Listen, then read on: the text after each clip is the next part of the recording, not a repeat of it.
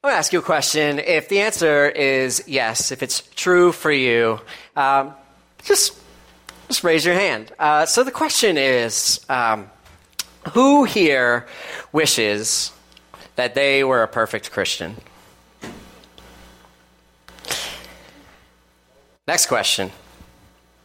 Who here, and you can say yes to this, who here honestly can say that they are a perfect Christian?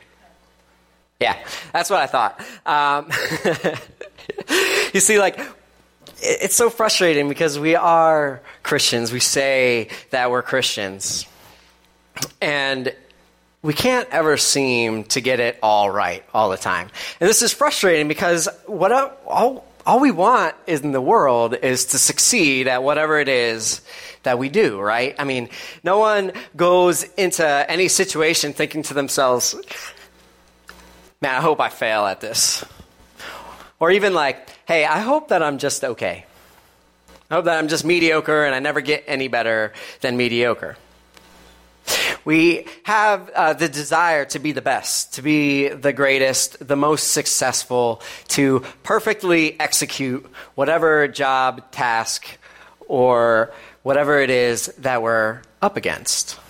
And the driving desire to be great motivates us. And honestly, we hope that it motivates those around us, especially those that we work with, right? We hope that the players on our favorite sports team have the desire to be the best at their particular position. And we hope that the coaches and the managers of the team have that same desire and that they desire that from their players. We hope that the ownership of the team has this desire as well. Now, depending on who your team is, how they did last season, you may or may not be thinking that this is a reality in their lives. But we can talk about that later. Regardless of whatever it is that we desire to become perfect or the best at, there's always some underlying set of things that qualifies us to even start pursuing greatness at it in the first place. Maybe it's a natural talent or affinity that gives us the in, that qualifies us to strive for excellence in that particular sport or occupation or field of study. And as Christians, we have this same thing. We have a qualifying attribute that's found in God's grace in our lives. As we've talked about in the past few weeks, God's grace is active in our lives. It goes before us, preparing us for the gospel before we even know it. It fosters and nurtures a deep-seated desire in us to know God and to be in fellowship with Him. It works through people, organizations, and sometimes even other religions to allow us to recognize Christ and His gospel at the moment that God has prepared for us to accept it. Then we're further qualified at that moment when we go from lost to found, when Christ gets a hold of our hearts and we come home to our Father. It's at this moment that God's grace begins to work in our hearts, changing us, converting us, rescuing us, making us one with God and one with one another. However, that's just the opening chapter to the story. It's not the end. It's not where we're meant to stop reading. It's not where we're meant to stop living. And therefore, we're all, as Christians, left with the same charge: to continue on, allowing God's grace to work both before us still and within us again, in a continual journey towards something else. Something more. It's no longer a quest to be good enough to get to heaven because Christ has already done that for us. It's a quest to live into the fullness of life that God has planned for us, a life that fulfills His purpose in the world. In Jesus' Sermon on the Mount in chapter 5 of Matthew's Gospel, Jesus spends some 31 verses explaining and expounding upon certain areas of the Jewish law that had, over time, become misconstrued and misunderstood. He says things like this, starting in verse 21. You have heard that it was said to the people long ago, you shall not murder, and anyone who murders will be subject to judgment. But I tell you that anyone who is angry with a brother or sister will be subject to judgment. And then in verse 27, he says, you have heard that it was said, you shall not commit adultery. But I tell you that anyone who looks at a woman lustfully has already committed adultery with her in his heart. And he continues on. He covers divorce, he covers the swearing of oaths, and he dispels the eye for an eye myth regarding retaliation. But finally, Jesus gets to a concluding section of his discourse on the law in Matthew 5:43 through 48. And he says, you have heard that it was said, love your neighbor and hate your enemy. But I tell you, love your enemies and pray for those who persecute you, that you may be children of your Father in heaven. He causes his sun to rise on the evil and the good, and sends rain on the righteous and the unrighteous. If you love those who love you, what reward will you get? Are not even the tax collectors doing that? And if you greet only your own people, what are you doing more than others? Do not even pagans do that? Be perfect, therefore, as your heavenly Father is perfect. Be perfect. No big deal.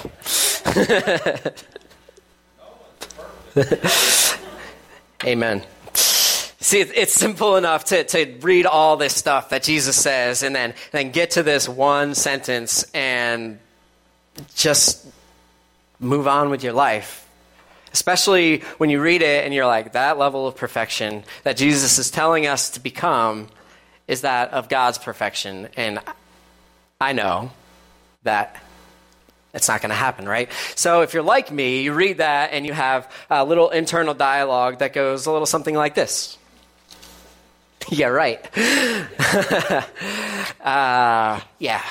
What could he possibly mean by this? He must be using some sort of figurative language, maybe a rhetorical device. He can't actually mean that. It's impossible. You know what I'll do? I'm just going to focus on doing better at something more realistic. Or perhaps you're not like me and you're a bit more high achieving and your internal dialogue says, man, I got some work to do, but I can do this. I will just be better. I'm going to look at everything that I do wrong and I'm never going to do that again. And when I do, I'm going to get super mad at myself and show God that I'm really, really sorry. Well, either way, let's settle it right now. If you're like me and you skip over this because it's impossible, you're wrong. If you think you can actually achieve this through acting properly, you're also wrong. Encouraging, right? I know that sounds discouraging, but I promise that there is something in here, some very important truth that we can get at and that we can actually live out. You see, if we just float on past this, if you're like me and we're just like, yep, impossible, and on to the next thing, then you're missing out on literally the entire point of Jesus' teaching about the law. And if you're not like me and you get hung up on this, you become legalistic, thinking that you can achieve perfection through your own outward actions. Then you're making also the same mistake. See, Jesus' discussion of the law all the way up to and including this was done in order to connect two things that we all have. It is meant to connect our heart with our hands. He says, yes, murder is most certainly wrong. But you know what else is wrong? Being angry with your brothers and sisters, even if you never say a word. Yes, the act of adultery is wrong, but you know what else is wrong? Even looking lustfully at someone who's not your spouse, even if it's just looking, even if you never act on it, What he's saying is your heart and your hands are connected. God sees them as one and the same. And that's a very scary thought, as if perfection didn't already seem so far away. Now what happens between our ears is subject to becoming the criteria by which our perfection is judged. But this is also really good news. It basically levels the playing field. It gives us the ability to realize that no matter how hard we try, we're never going to get the hands and the heart to cooperate perfectly on our own. And the good news in that is that we aren't in this on our own. We have to remember who goes before us and who's at work within us. God, through the power of his Holy Spirit, has made us his children. And parents, you know this, no matter how much you wish you could, you can't just give your child a book on how to live life, send them to hang out with other children whose parents gave them the same book for an hour or so every week, and then expect them to behave properly without you guiding and yelling and pushing them in the right direction every other hour of every other day of the week. And it's the same for us as Christians. I mean, we have a book that tells us how to live a happy life, and we go and we hang out with other people for an hour or so every week who hopefully have the same book. But it doesn't make us any better at living this thing out without God guiding us in every other hour of every other day of every other week. So let's go back to this call to perfection. I mean, this is important. This is Christ's command to us, to be perfect as our Father in heaven is perfect. This is the law of Christ. The summary of his teaching on the law, but what does it actually mean? The Greek word here that is translated as perfect is teleos. And for our modern ears and our modern understanding, what it really better translates to is to mean complete, whole, lacking nothing, mature. And I believe that in this context, it is best to understand this statement, Christ's law, to say, be whole, as your Father in heaven is whole. See, when we talk about God, especially in relation to his character, we see that he is in fact whole. He does not contradict himself. The three persons of the Trinity, Father, Son, and Holy Spirit, work in perfect accord with one another to bring about the same end goal: the salvation of human hearts, the rescuing of you and me and everyone else, and the bringing of the kingdom of heaven on earth. You see, God is unchanging in his steadfast love for mankind. He acts in accordance with how he thinks and how he feels about us. And how he thinks and feels about us is an unconditional, loving, fatherly way. And his actions towards us when he welcomes us home, regardless of what we've done, who we've been, or even the nasty things that we've said to and about him, all that testifies to the fact that he is, in fact, whole. His heart and his hands work together perfectly. He's the same on the inside and on the outside. And this is how he desires for us to live. He desires for us to be whole. He desires for us to love with our hearts and love with our hands. He desires for us not to be in conflict with ourselves. He desires for us not to live in a state of constant discord. He desires for us to think and act in a way that is real and loving and faithful to his realness and love for all of humanity. But here's the thing, no matter how hard we try, this is beyond our human capacity. Yes, some of us are more naturally inclined to feelings of love, to being empathetic, to have goodwill than others. But even the most loving and empathetic of us all will fall short of complete wholeness all of the time. But God is not calling for us to achieve this all on our own. In fact, it's quite the opposite. He's calling on us to do all of this through Him. You see, part of being whole as a human, part of being perfect, is being in full cooperation with the Spirit. Being in full cooperation with our direct connection to God.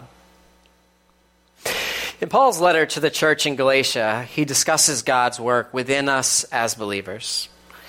In chapter 5, 22 through 26, he says this, "But the fruit of the Spirit is love, joy, peace, forbearance, patience, kindness, goodness, faithfulness, gentleness, and self-control. Against such things there is no law. Those who belong to Christ Jesus have crucified the flesh with its passions and desires. Since we live by the Spirit, let us keep in step with the Spirit. Let us not become conceited, provoking, and envying each other." These gifts, these fruits of the Spirit, they're qualities and attributes that God Himself is the author and perfecter of. By His grace, He gives these to us through the power of the Holy Spirit working inside of us on a daily basis. They're not manufactured in us by our own power. They are manifestations of our personal relationship with Christ and our fellowship and relationship with one another. I don't know about you, but as I live and experience this world, I've come to the realization that I could use a bit more love, joy, peace, patience, kindness, goodness, faithfulness, gentleness, and certainly self-control. At every turn, there seems to be just the direct contradiction of this. And probably the most painful is when we walk in the church doors and see it. When we experience people who are so-called Christians not living in accord with these attributes. In this world, we seem to be surrounded by conceit, provocation, and envy. And honestly, it's heartbreaking. But between these fruits of the Spirit, what we should be and what we're not to be, Paul sandwiches the means by which we're supposed to achieve this. It says, belonging to Christ, by being saved, we have crucified the flesh and its selfishness. And from there, we are meant to live by the Spirit, keeping in step with the Spirit. We are meant to continue on living and renewing ourselves through prayer, through fellowship, through worship, and through studying Scripture, through basic spiritual disciplines. These attributes, these fruits of the Spirit are what are to comprise our Christian heart. God has called us to be perfect, to be whole, and this is where it all begins. It's the inside job that we're called to. It happens through our willingness to allow God to continue to work in our hearts. It's not a once and done kind of thing. It's a continual process needing renewal constantly. And this is how we get and keep our heart in line with God's heart. See, when our heart is lined up with God's heart, we're better equipped to use our hands, our actions, with love and kindness. We're better able to live out God's love in the lives of those around us. Just a few short verses later in Galatians, Paul says this. This is the next step. He says, carry each other's burdens, and in this way, you will fulfill the law of Christ. That law being to be perfect. He says, take that heart, take that newness of love and put it to work. Use your hands, your feet, your words, whatever. Get up and use it to help one another. Don't just sit on your TV, see something on the news, and say, oh, that breaks my heart. Scrolling through Facebook, oh, thoughts and prayers. He says, don't do that and just call it love. But also, likewise, don't just act like you love people without feeling it on the inside. Faking it, hoping that people will see you loving people and therefore will think that you love people. He says, do both. And let's face it, we're not going to get this right all the time. Sometimes the hands just need to lead and the heart has to follow. Sometimes the heart leads and the hands follow. There's this old saying that says you can't act your way into better thinking.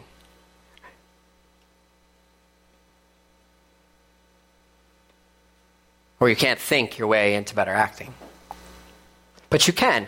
You can act your way into better thinking. Sometimes the heart is stubborn. But if we just move, if we just open ourselves up to hearing what God is telling us, our heart just might follow. Ephesians 2:10 says, "For we are God's handiwork, created in Christ Jesus to do good works, which God prepared in advance for us to do." See, God is preparing once again ahead of us. He's preparing good works for us to do. But the question is, will you recognize them? And then when you recognize them, will you actually take action? I have a good friend who a year ago was moved to and placed in a particularly challenging ministry environment. It was far away, nestled in the country of Florida. Very different from the city life that she and her family have been enjoying for the past 10 years. It was far from what they were used to. And this church was nestled inside of a very tight-knit community of people who were born there, raised there, and have every intention of dying there. The previous pastor had served this church for decades.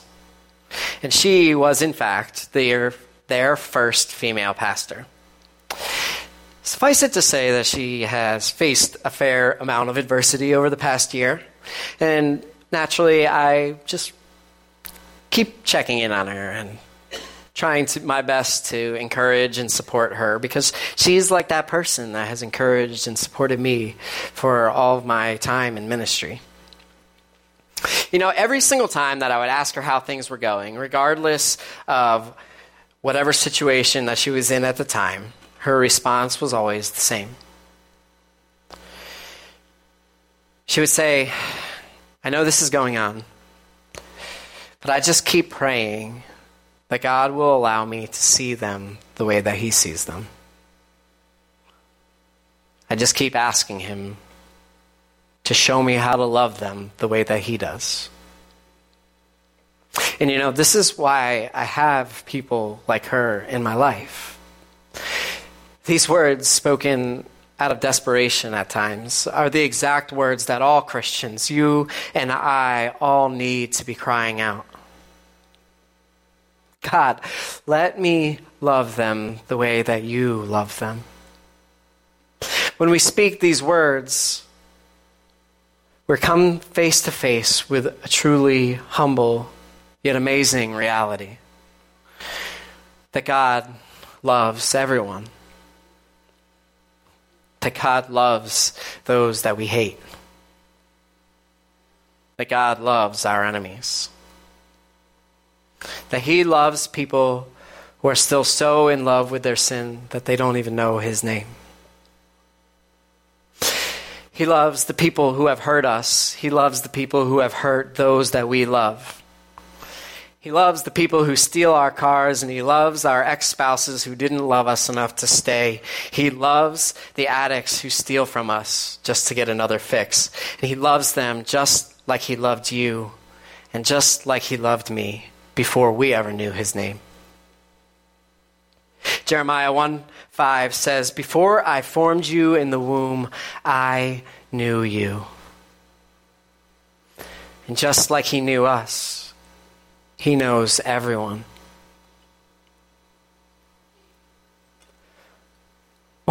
What would your life look like if you were earnestly praying for God to allow you to love people the way that He loves them?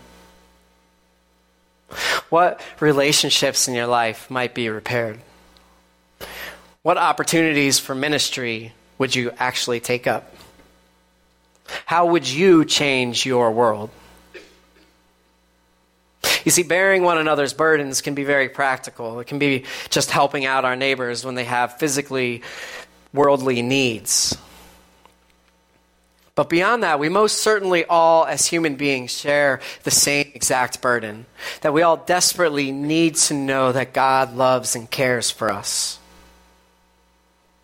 But sometimes, some of us just need someone to show us what God's love looks like.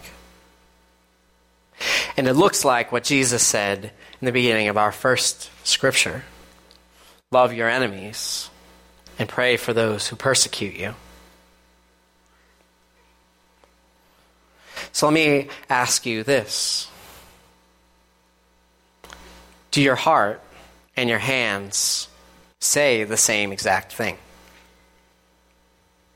What needs work in your Christian life? Are you constantly doing the right thing, but on the inside you're like, man, I don't want to be doing this at all?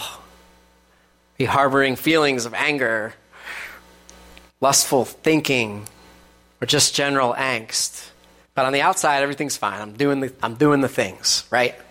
If so, if that's you, what is missing in your walk with Christ?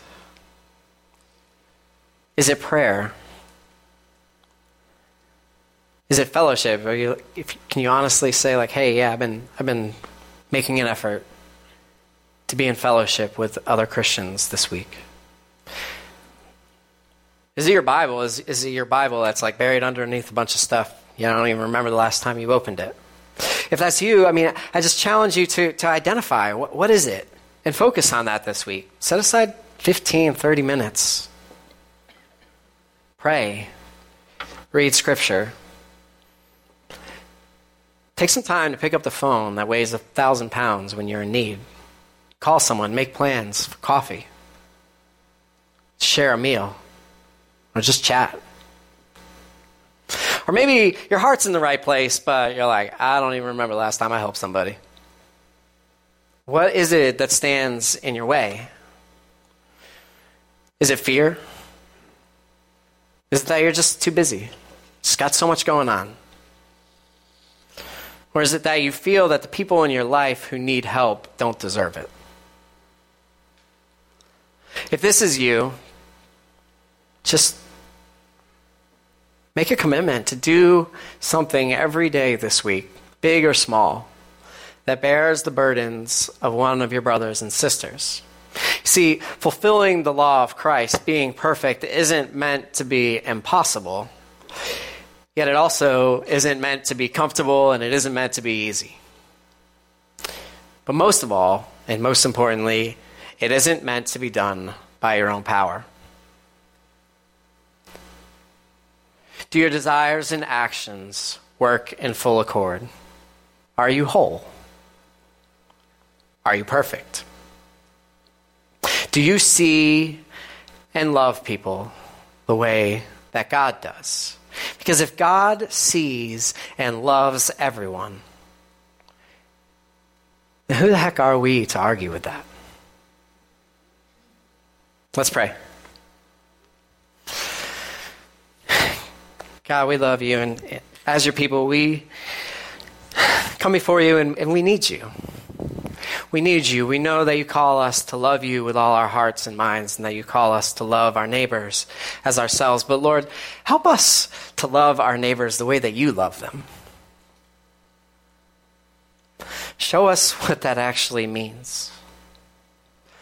As we go into our lives this week, Lord, let your call to perfection stick with us, not in a way that is self-defeating, and not in a way that makes us feel better than anyone else, but in a way that connects us with who you are that connects us with a desire to strive and be more like Jesus. God, it's only through your power that we can truly be whole, that we can reach out and touch people with your love, which is very real. God, heal our brokenness so that we can be a part of your plan to heal the brokenness of everyone else in this world. We need you, and we love you. Amen.